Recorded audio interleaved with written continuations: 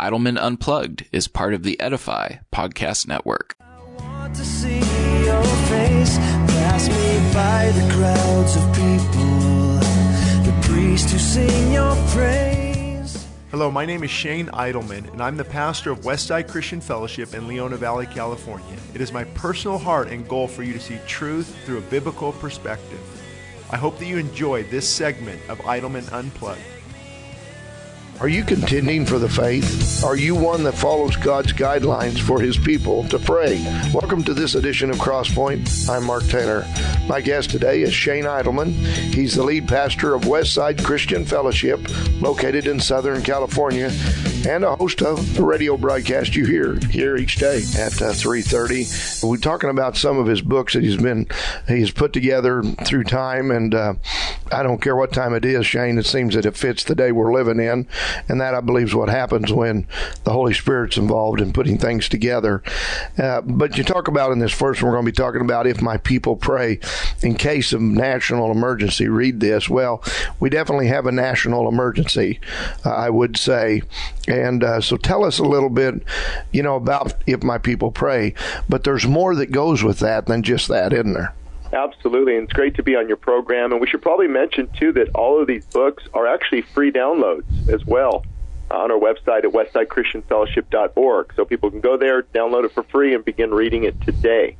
Like you, and I'm sure a lot of your listeners, we've seen our nation really drifting in a dangerous direction, away from the truth. And God gave me a passion 20 years ago when I came back to Him on this theme of revival and reviving His church. And of course, if you study the Bible, 2 Chronicles, if my people humble themselves and pray and seek my face, the context is to Israel, of course, through Solomon. And when I bring pestilence, when I bring famine, when I bring drought, if my people, but that principle, I believe, still applies.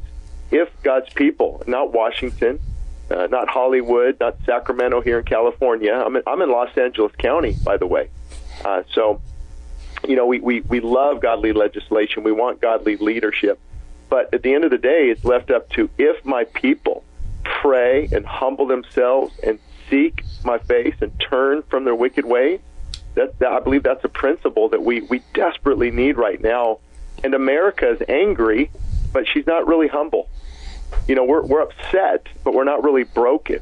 And it's getting us to that spot of broken desperation where we cry out like the prophets, oh God, would you rend the heavens and come down and visit your people again? So that's really the backdrop to that book. You start off that book by talking about the destabilization of America. Yeah. Now that comes in many different forms, and you talk about this, one being false information, that's for sure. The enemy within, intolerability. When did you write this book, by the way, Shane? The one, If My People, read this in case of national emergency. Yeah. I believe that was just a year and a half ago or so. Yeah, right about the time COVID hit. Yes. Yeah. Yes, exactly. Because we've sure seen a lot happen that's connected to that, haven't we, that really relates to this book. Well, that's the destabilization. Now, are there ulterior motives, global reset, the government's taking advantage of? I absolutely, but I also think, obviously, it's a real virus. It's been inflated. It's been used. Sure. It's been to manipulate the church, to silence the voice of church. I mean, in our area, you can have marijuana places open and abortion clinics, but not the church, back a year ago or so. And we actually stayed open, like with John MacArthur and Jack Hibbs is a friend of mine, and Rob McCoy. Rob McCoy just preached at his church a few weeks ago. And so we just decided to stay open here in California. And we grew because of it. There was a hunger of God's people. And but destabilization of America, the only stabling effect of America is God's Word. We can go back to the conception of America, from the Pilgrims to the Puritans to the legal system that was based on Blackstone's commentaries of the laws of England that gave Scripture. Noah Webster's dictionary gave Scripture. You can run for office unless you believed in God. The Constitution acknowledged God. And so we've drifted so far from the truth that there's a destabilization taking place. I believe that's what happened with COVID. It further destabilized our nation, and the race wars and critical race theory and the woke culture and all of that is coming out of this. when you was talking about how you'd stayed open and how things had grew because you did stay open, and I was on the West Coast up in the northern part of, Oregon and stuff back in the summer, and I would be in a kind of a country community and be out, and I'd see these huge tents in the field, out of town, out of the big cities. And I asked somebody, I said, what are they doing? Are they having tent revivals out here? And they said, no, those were actually the churches that stayed open. They left the big city. They went out into some area where they wouldn't persecute them, wouldn't bother them. Some farmer, somebody gave them a piece of land to use, and they had services out there, and them churches have grown so big that they're now can't even get back inside their church and they're still meeting in these tents. Well, and absolutely, and I think it might help to break it down a little bit. It wasn't in a spirit of rebellion. The first 60 days when President Trump said, "Hey, let's back off. Exactly. Let's see what this is. Is it the Black Plague? I mean, is this going to really just sweep across our nation?" And because then you're irresponsible if you're leading to this massive amounts of casualty. But then, especially here in California, we saw the doctored numbers, the manipulation. People die in a car accident and they had COVID, or they would go in for a heart issue and they had COVID, and it was just a clear manipulation. There's a lot of talk of hospitals getting money for COVID patients and ventilators. And so you begin to see the shenanigans, basically. And the Department of Justice, William Barr, I actually saw the letter on a conference call, or heard the letter. He actually sent our governor a letter saying, you will not mess with the churches. They are essential. And so you see how important leadership is in our nation. The leadership affects the direction of our nation. So we actually went out and opened our church at a large stadium, on Saturday nights, and we grew from that. And then we went back into our facility about 2 months or so after the COVID hit and we closed down. And you'll see, because there's a desire to meet. And with the tents, the reason was because you're not enclosed, so you're not going to be hassled as much from the county and those enforcing these things. And so that's why they grew, is they said, hey, Lord, we want to honor you. We want to honor your word. We're not going to close down. We're essential. And then I believe God blessed those types of ministries, absolutely. Yeah, and you talk about in the book, too, this being like a psychological battle, a battle of the mind, that's really what it is. It is a battle of the mind, isn't it? Yeah, and you saw a lot of this in Nazi Germany, where they would silence the true churches. They would begin to control the media and change the narrative. And so you see a lot of these things playing out today. And the battle is for the mind. If you can get people to fear something, they'll lose their freedoms. And these freedoms we don't get back. Look at the freedoms lost after 9/11. Whether it's wiretapping or TSA at the airports and how things are done. You don't get those freedoms back. It's a manipulation and based on fear. And the more you fear, then you're going to give up a lot of things because you trust the government to protect you. And so believers shouldn't be living in fear. We shouldn't allow these things to control us and bring in fear where we can't worship God, we can't go out and do ministry. Of course, you want to use wisdom, but you can't let fear control your life. So, yes, I believe it's a big push. It's a mental battle. The battle is going to be won and lost in the hearts and mind of the people. Yeah, and you talk about that as well, being the first step toward revival. But you talk about revival not being really a series of meetings. Revival can't be worked up or brought down. But you talk about revivals when God's power meets God's people, and that's what really needs to happen because people really need to wake up to what's going on, because it's really not so much all these other issues as much as it's a spiritual issue, is it?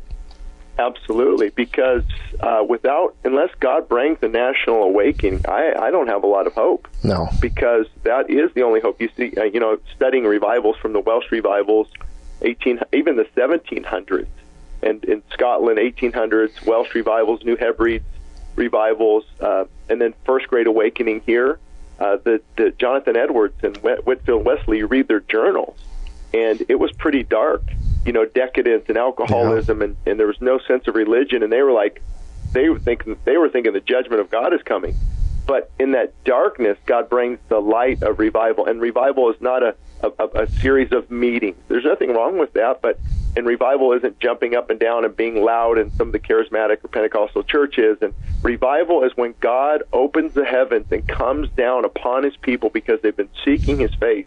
They've been praying, they've been fasting, they're filled with the Spirit of God, and God says, that's an environment that I can invade. Yeah. Of course, God is everywhere. He's everywhere, but there's something special about the tangible presence and power of God, and we experienced that recently. We had services every single night last week in October and into November, and the altar was full. The church was full for the first 10 days or so, and people are just coming hungry, being delivered, being set free. And so that's our only hope, that we humble ourselves and that God would come down, visit his people, and give us a measure of revival in our bondage. Beyond that, we have no hope, because God looks at the heart, and there's a lot of prideful Christians. I hope I have you guys hear my heart here, but as much as I wanted a re-election, let's say, of Trump, right. I think God used it to break the church, to humble us to even a greater degree. Sure, fraud and those things, but God allowed it. God knew what he was doing. God's sovereign. And That's so I right. think that was another breaking process in the church, giving up. We have no hope in 2022 or 2024, although I believe in godly leadership. I believe in voting. I believe that the pulpits can talk about political hot buttons. But ultimately, we need to get to a point of desperate. Where are the full prayer meetings? Where are these churches having prayer meetings, all-night worship services? We don't see it. We just don't see it. There's not a hunger and a desperation yet, and I'm concerned, with what's it going to take. What's it going to take to finally bring America to her knees and cry out to God? Yeah. Hey, you do talk about revival here in your book, and I think it's a really good way to put it. You say revival's like farming.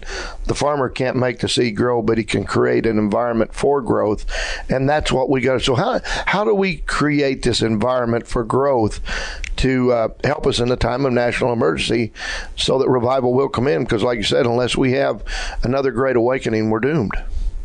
Well, it's actually throughout the Bible. It's very consistent. God would talk about breaking up your fallow ground. What did that have to do with? The heart. I've never seen plants grow on concrete because it's too hard. The soil of the heart has to be receptive. So there's many godly, good churches in our nation, but there's a lot of arrogance. They're straight as a gun barrel theologically, but they're just as empty. They're not humble. They're not broken. They're not crying out to God. They take their pride in their theological view, and I love theology. We need theology. But you've got that conservatism that needs to be broken and crushed, and that pride of just crying out to God. And then you've got the other side, these churches that are just all about emotion and just, it's running up and down the aisles and loud and oh God, and you don't see the humility there as well. So the soil is always the heart. So God says, prepare your heart. If you seek me, you will find me. That word seek is like losing your child in a mall. You're no longer hungry. You don't have to use the restroom. You're not going to check your phone. You've got to find that child. So when we get back to that type of desperation, the heart is saying, Lord, I humble myself before you. I repent of my sin, repent of my pride and my judgmentalism and my arrogance. Oh, God, would you visit your people again and begin in me? Revive my heart first. And so that's what it is. It's the downpour is promised. I mean, when you seek me, you will find me. If my people do this, if you search for me. And so we see these promises in Scripture, but we've got to get to that point of the heart has to. That's what the filling of the Holy Spirit is. It's not weirdness. It's boldness. It's being emptied of myself so I can be filled with the Spirit of God. And that's exactly what we need. So we're actually encouraged. We see a lot of revivals sparking up throughout communities, and that word really is a spiritual awakening. Now, I know there's a lot of negative, thoughts with that word revival, but in the truest sense of the word, it's God awakening his lukewarm, sleeping church so they can do great exploits for him. It's becoming revived with the things of God, a passion for worship, a passion for prayer, a passion for his word and the application of his word, and being filled with the Spirit, and that from that comes a revived spirit. Yeah. Now, you talk about, too, a sin of prayerlessness is running rampant in many of our churches. And you talk about the dead church, liturgy condition of the church really reflects, an impotent prayer life. Prayer is such a key to moving anything around, and serious prayer, what I'm talking about, not just formal stuff. Right. But we do see a lot of prayerlessness. People, again, it says, if my people, well, it talks about prayer, of course, if my people pray, but then you got to go on past to repentance. Yeah, absolutely. And our gun safes are full, but our prayer closets are empty. Yeah. And you'll see throughout the power of prayer, of course, biblically speaking, even, past revivals, there was whether it's all-night prayer meetings or a couple hours in the morning, and it was always often tied to fasting. I don't know about you, but I can't pray well on a full stomach. I mean, it's just you're actually replacing one appetite for a greater appetite. So there was always a sense of prayer and fasting, denying the flesh. It's showing God there's a desperation, there's a seriousness. And you can't work prayer up. It's not like a pep rally. God has to bring it down from heaven. And what I try to do, it's your spiritual diet. If you go to bed watching a couple hours of social media or Netflix, you're not going to wake up hungry for the things of God. But if you go to bed reading the Word or reading anything from E.M. Bounds on prayer or Leonard Ravenhill or A.W. Tozer, and it begins to spark a hunger. And from that desperation, from that hunger, that spiritual appetite begins to grow, and you want to spend more time with God. And so a lot of it has to do with what we're putting in our mind, because what we put in is what we're going to get out. So that's why there's prayerlessness and no hunger for prayer, is we're too full of the things of the world. It just has a bad outcome because we lose that spiritual hunger. Now, I know, Shane, you mentioned that these books you write, you can get a free, downloads and stuff. So people want to know about these different books, and like this book we're talking about right at the moment, If My People. How do they go about doing that and getting to know more about your ministry? The free downloads are at Westside Christian Fellowship, westsidechristianfellowship.org. And then on my site, ShaneIdleman.com, you can read articles. Everything we're talking about, I've written hundreds of articles on these topics, and the books are also featured on my website, but that's where Amazon or Kindle. Some of the books are on Audible, so you can listen to it instead, and we put those on my website, but the free downloads we put on our church website. So either ShaneIdleman.com or the free downloads at westsidechristianfellowship.org. That goes back what you just said. If you download this book and that hunger is intensified, you're sparking that spiritual hunger for God. You're turning off the media and turning on God, basically, the Holy Spirit, the power of the Holy Spirit through His Word and application and obedience. And so what we're finding is these books are sparking a spiritual hunger for God, for more of fasting, for more of seeking Him. And I believe the sin of prayerlessness is a sin, because we're commanded when you pray, when you give, and when you fast. There's that word we don't like, because that's where it really hits home. But I've noticed in my own life the greatest victories and the greatest times where God has really met us in a powerful way were during seasons of prayer and fasting. And when I'm busy, I really miss that. I miss that anointing of God and that touch of God. And if we're too busy to put God first, we're too busy. That's just the bottom line. Yeah. Now, I also know that, in looking at this, that you've got a lot of good stuff here. So, folks, stay with us, and we're going to be back with more right after this. This is Mark Taylor. If you miss a broadcast of Crosspoint, you can always go to our website at www.kneo.org and click on the programs page. There you can access the current Crosspoint program as well as the last 4 programs that have been aired. Never miss another Crosspoint program again. Go to www.kneo.org today. Welcome back to Crosspoint. I'm Mark Taylor. My guest today, Shane Idleman. And Shane, we've been talking about, people praying, fasting, and you talk about that here in your book, If My People. You say when you combine prayer, real prayer, where it becomes a daily priority with fasting, you gain tremendous spiritual muscle. And you talk about how the enemy hates prayer and fasting. And then you say, then on the next page over, it says, are you ready to restore your home and your nation? It begins with repentance, prayer, and fasting. Those are the 3 key ingredients, right? Absolutely. Well, fasting has actually been out of Christian literature for the most part for, a good 40, 50 years. People write about it, of course, and talk about it. Jensen Franklin does. He's a contemporary, popular author on it. But just my own study of the Bible, when you look at, Moses to David, to Ezra fasting for protection, to Nehemiah fasting, to Esther, to, you just keep going down the line. Then Paul was in much fasting and peril, and Jesus fasted for 40 days. And while they were praying and fasting, God said, appoint unto me these people for the ministry. And so Jesus said, when you pray, when you give, and when you fast. And so we see this as a spiritual discipline. You can look at the early church fathers, Ignatius and Polycarp, Justin Martyr, and you can see that there was a discipline of the spiritual. The reason is you have 2 competing appetites.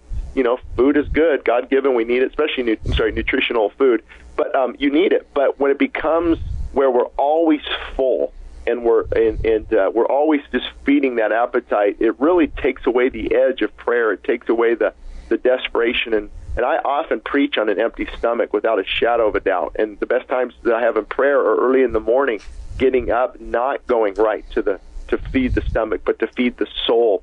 So to me, it's just an exchanging of appetite. It's clearly taught throughout the Bible. I mean, one of the scriptures that's a little questionable because it's not in some of the earlier manuscripts, but I believe it's thoroughly biblical, is Jesus said, "This kind does not come out except by prayer and fasting." So there would seem to be a certain demonic type of stronghold that where you have to press in, you have to push in, you have to hum. And fasting is humility. It's the greatest step of humility with the right heart, of course. Yeah. Again, in my own personal life, I can't try praying on a full stomach.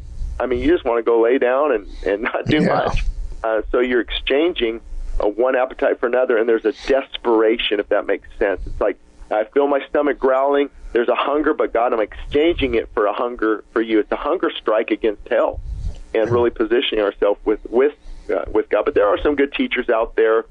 Of course, in my area, like he's about an hour from me, John MacArthur, and I don't think he's a big fan of fasting. And but it's clearly biblical. It's clearly in the Word.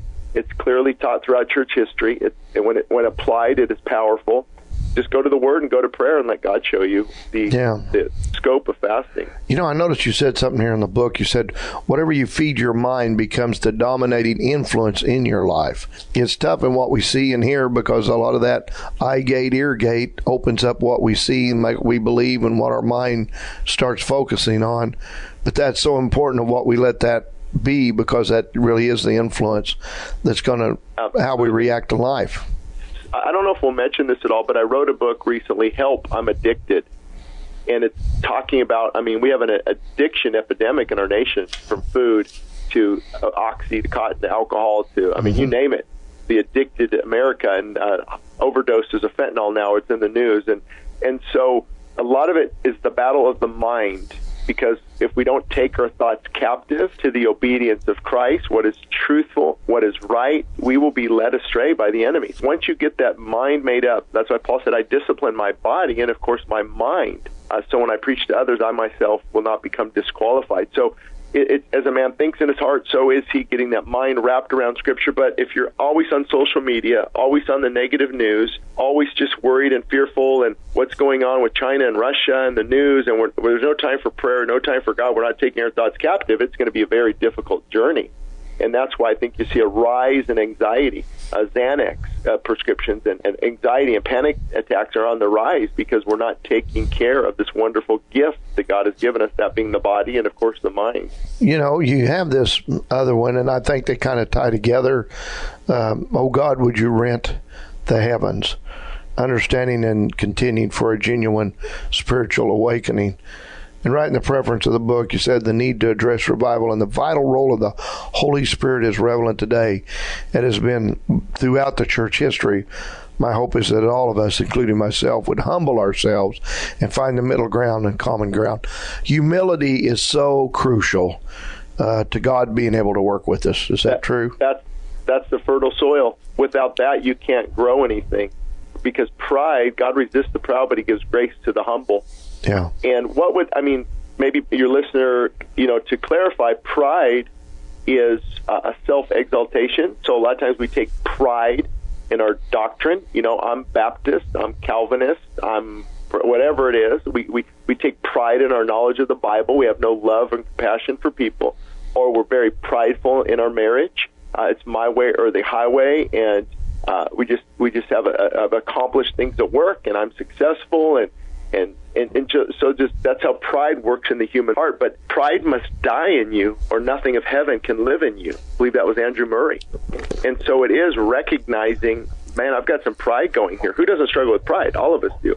And then repentance opens the door again for God to begin to work in your heart, because repentance means a changing of mind, but it has to lead to a changing of action. And that's the formula that God gives. If my people humble themselves and pray and seek my face and repent of their sin, you can't have one of those without the other. This isn't a smorgasbord. Let me pick the prayer, but not the humility. They all four of those go together. That's a powerful combination to just grab the heart of God and be used of him.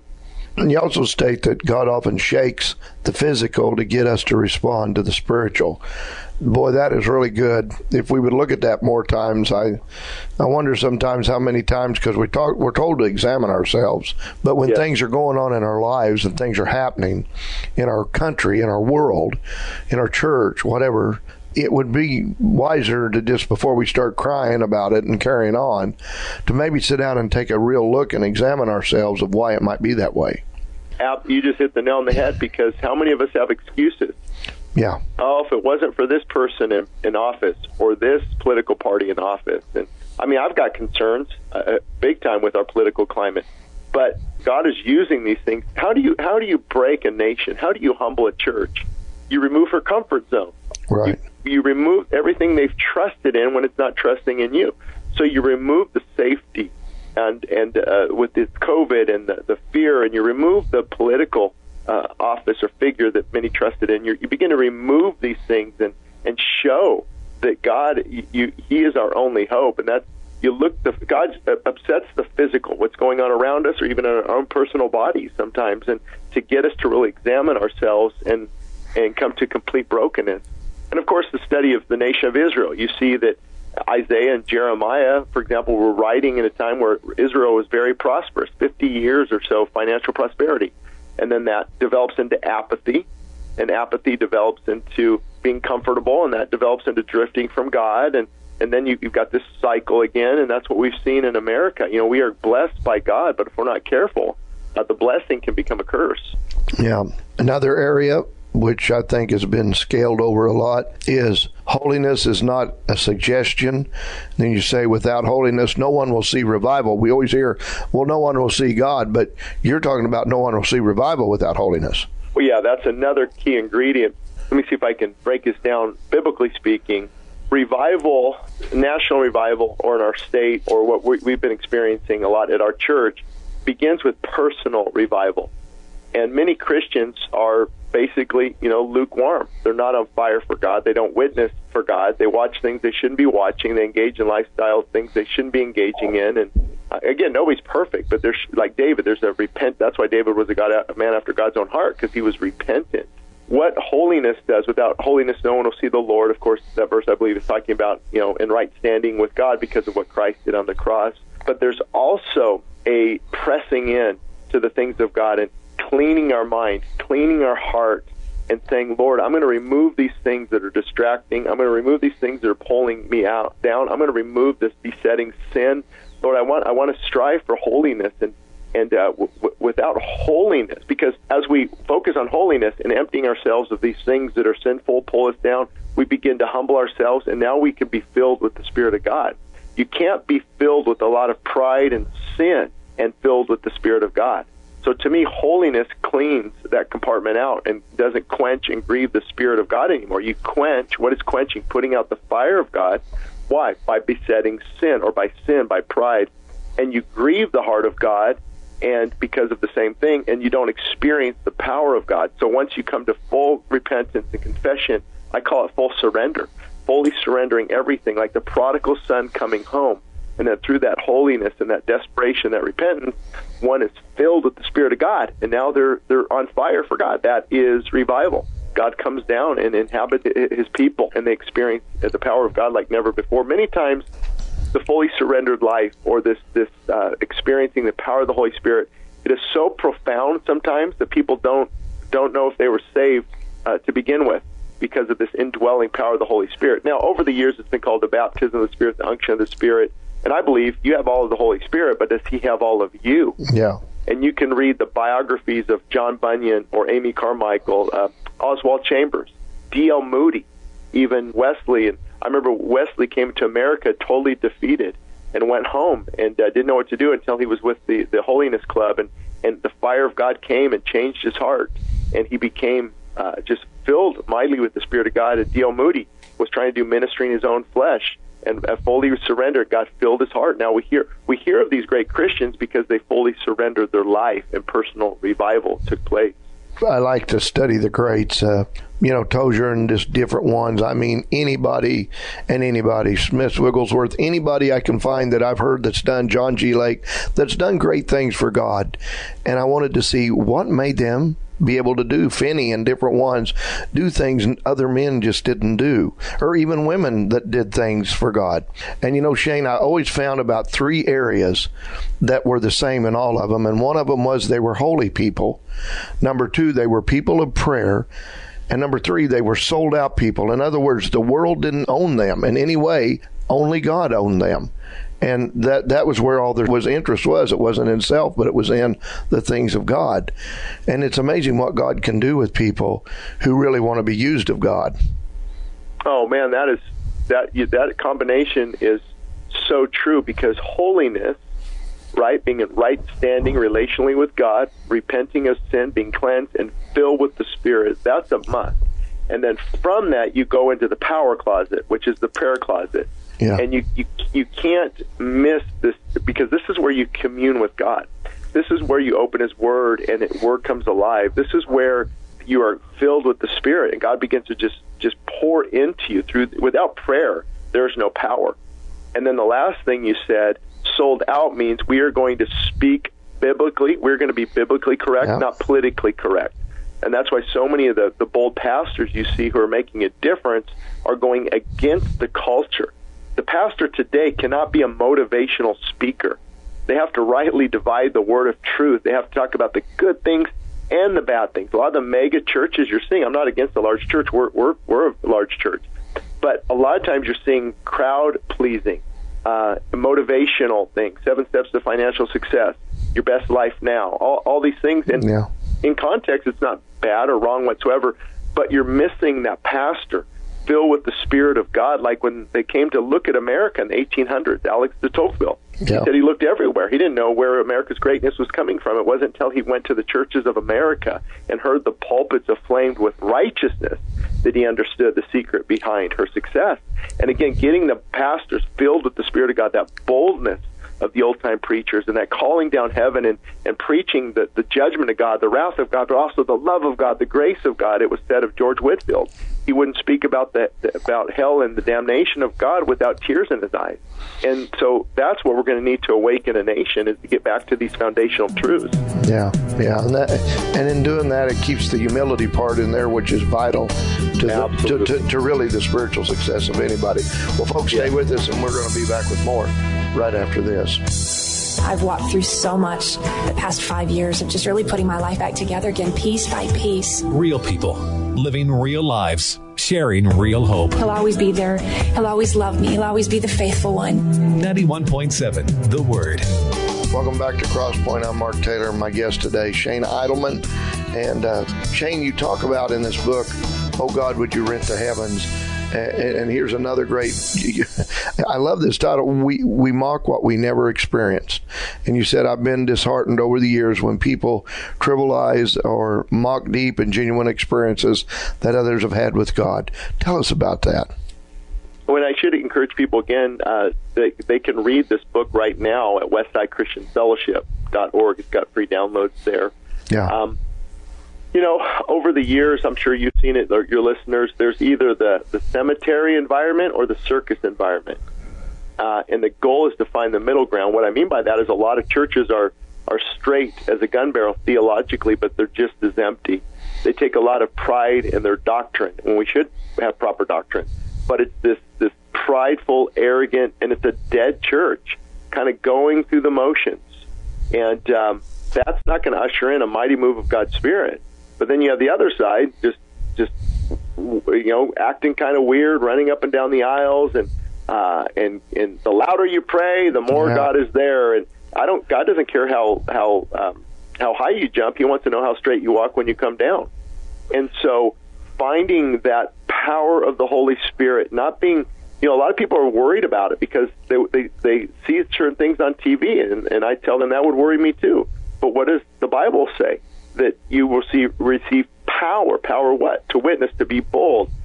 He's going to baptize you in the Holy Spirit and with fire. There's a fire. There's an unction. D. Martin Lloyd-Jones, in his famous book, Preachers and Preaching, the last chapter, talked about the dire necessity of unction in the pulpit, being just aflame with the Spirit of God, on fire for the Spirit of God. So I think a lot of conservative churches kind of mock that working of the Spirit, because when God moves, it's not pretty. The deliverance takes place. I've had people tell me that, when people are at the altar the altar's full, the worship team is just camping out at a song, God is moving, and they're like, Shane, that's brainwashing. That's too emotional. No, that's God breaking his people, and you better get used to it, and you better embrace it, or you're not going to experience the mighty move of God's Spirit. Because that pride, who are you to tell God what he can and can't do? When a holy God meets sinful man, it's not always pretty. You can't, just keep everything nice and tidy and keep God in a box. I mean, God will break out. It's amazing what happens when we allow him to move. Now, that doesn't mean we don't steward the environment. That doesn't mean we're not cautious, and that doesn't mean we don't discern the Spirit. But at some point, you have to say, Lord, what do you want to do in this place? And when you have, 30 people at the altar just being ministered to by the Holy Spirit, crying out to God, and they come up better husbands, better fathers, better leaders, better mothers, better worship leaders. You better bet it's important because they spent that time with God. So that's what I mean by that is and then other churches think they can manufacture the Holy Spirit working. Just like work it up like a Holy Spirit pep rally. You can't work it up. God's got to bring it down from heaven. And he honors the heart's cry of his people. There's a desperation for that. And he hears the heart cry of his children. I remember when I hear my kids cry outside, that cry that you have to answer. You stop what you're doing, you get up, you run out that door, and you help that child. It's that same, God, we're desperate, we're crying out to you. He hears the cries of his children, especially if the heart is just in a pliable, moldable, humble, teachable position. It's powerful. You make a really good statement in here on page 21. You talk about when our experience lines up with Scripture, the emotions that follow can be good and God-given. We don't ever think about that. The experience, does that line up with Scripture? Part of the debate is, when again, reading what happened in Welsh in 1904, 1905 with Evan Roberts, what happens at the New Hebrides revivals with Duncan Campbell, if George Whitefield, when him and Wesley would preach, people, it said that they would hold on to trees as not to fall into the abyss of hell. People would fall down, and they would fall down in the holy presence of God. They were shaken. They would cry out, and so we like to read about these revivals, but if it actually happens, I don't know about that, and we get scared, we get kind of taken back by this, but your emotions. For example, when Paul talks about, as an example, let's say the gifts of the Holy Spirit, when the Holy Spirit is moving radically, and you experience the power and presence of God, and you can look it up in Scripture and find it in Scripture, that experience can be good and God-given. Thank God. Can you imagine not experiencing God? I mean, just going through the motions. Just it's like a child is born and you hold your new baby. It's like, what? No big deal. I don't really feel anything. Thank God for emotions. And I've noticed people get angry very well. Is that not an emotion? See, the problem is they just don't have a heart for the things of God. And we're so worried about maybe how we appear. But again, I'm conservative by nature.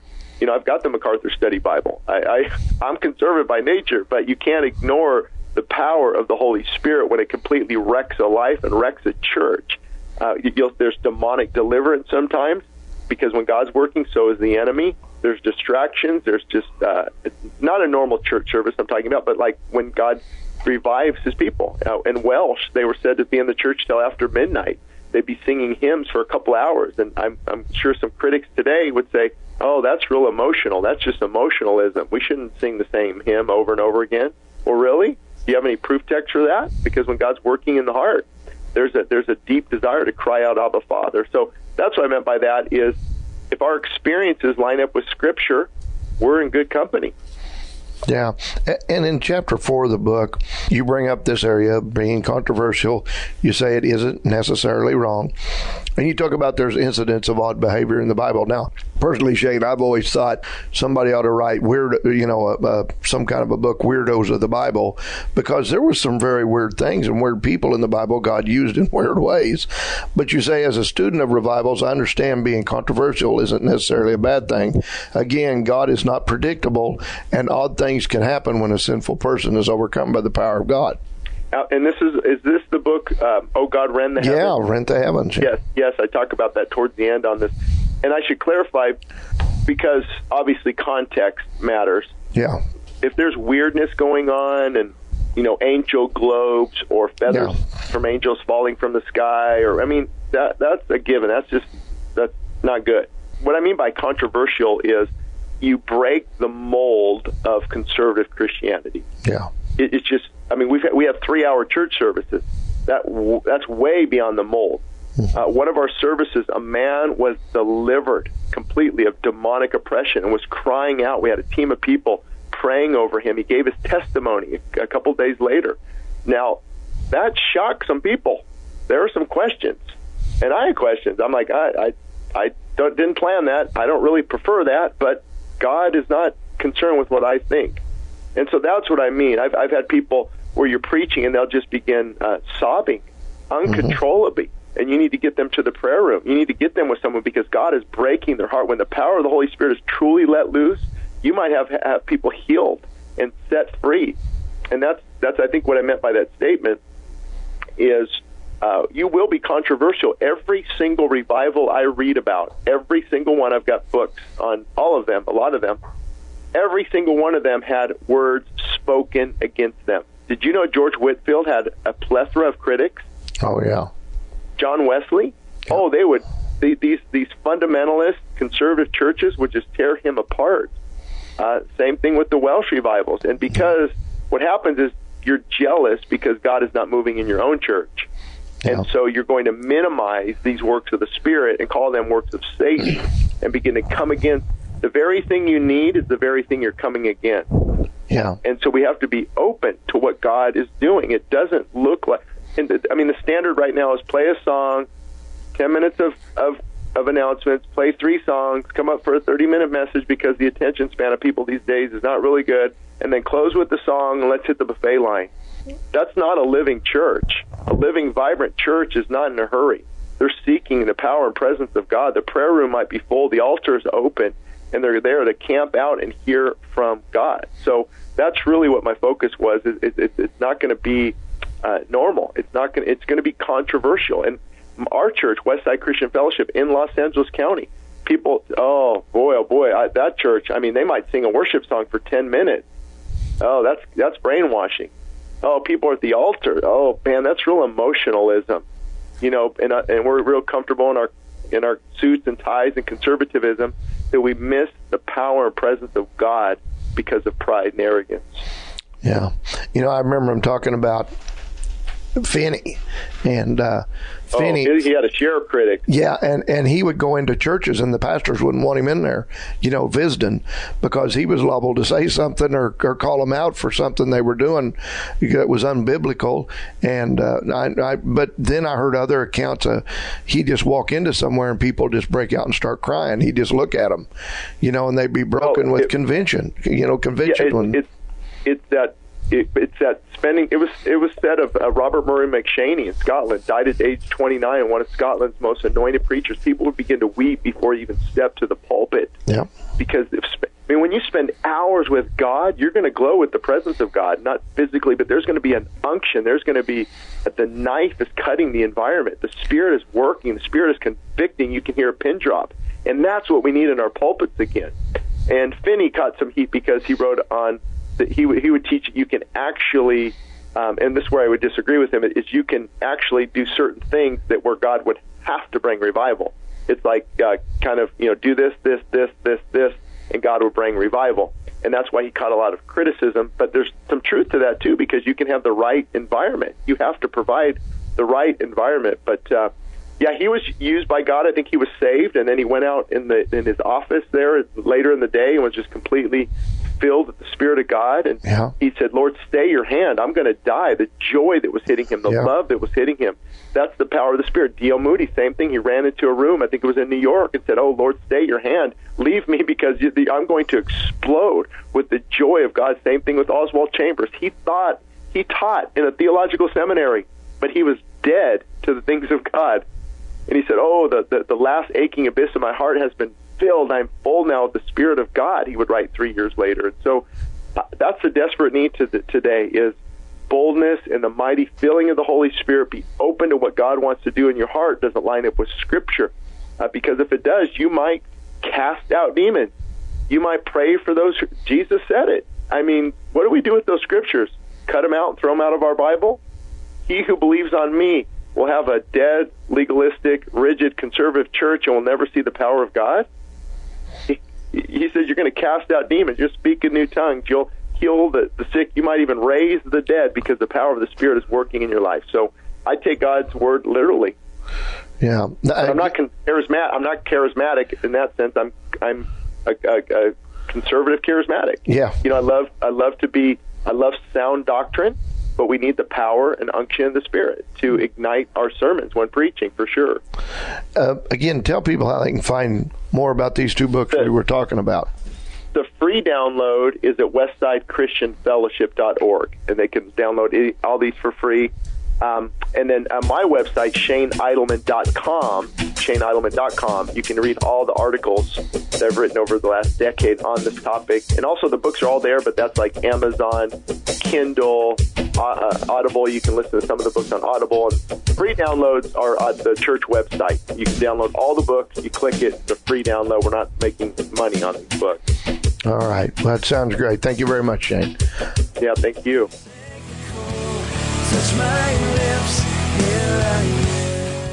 If you've enjoyed this episode of Idleman Unplugged, be sure to send us your ideas and topics for future episodes of the podcast. You can send us an email at westsidechristianfellowship.org or ShaneIdleman.com.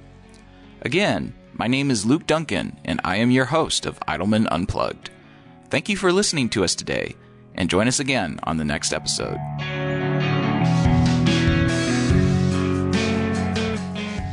Thank you for listening to Idleman Unplugged. For more information, visit us at ShaneIdleman.com. Again, that's ShaneIdleman.com.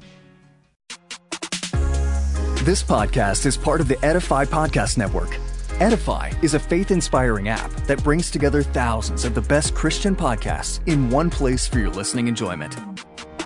Cut through the noise and grow your faith by diving into the world's top Christian podcasts today. Download the Edify app for free from the App Store or Google Play, or by going to edify.app. That's edifi.app. El Paseo Publications proudly supports the Westside Christian Fellowship Radio Network. We are committed to quality in Christian publication. Free ebooks can be found at westsidechristianfellowship.org under free ebooks. Books such as What Works for Men and What Works for Young Adults will help readers understand that the obstacles ahead are never greater than God's power to take you through. Books such as What Works When Diets Don't and Feasting and Fasting demonstrate how health can be achieved from a biblical perspective. Other free books such as Answers for a Confused Church and Desperate for More of God show the importance of fully surrendering our lives to Christ. And One Nation Above God is a must-read for anyone concerned about the direction of America. Again, free downloads of these ebooks are available at westsidechristianfellowship.org. We are happy about partnering with the Westside Christian Fellowship Radio Network.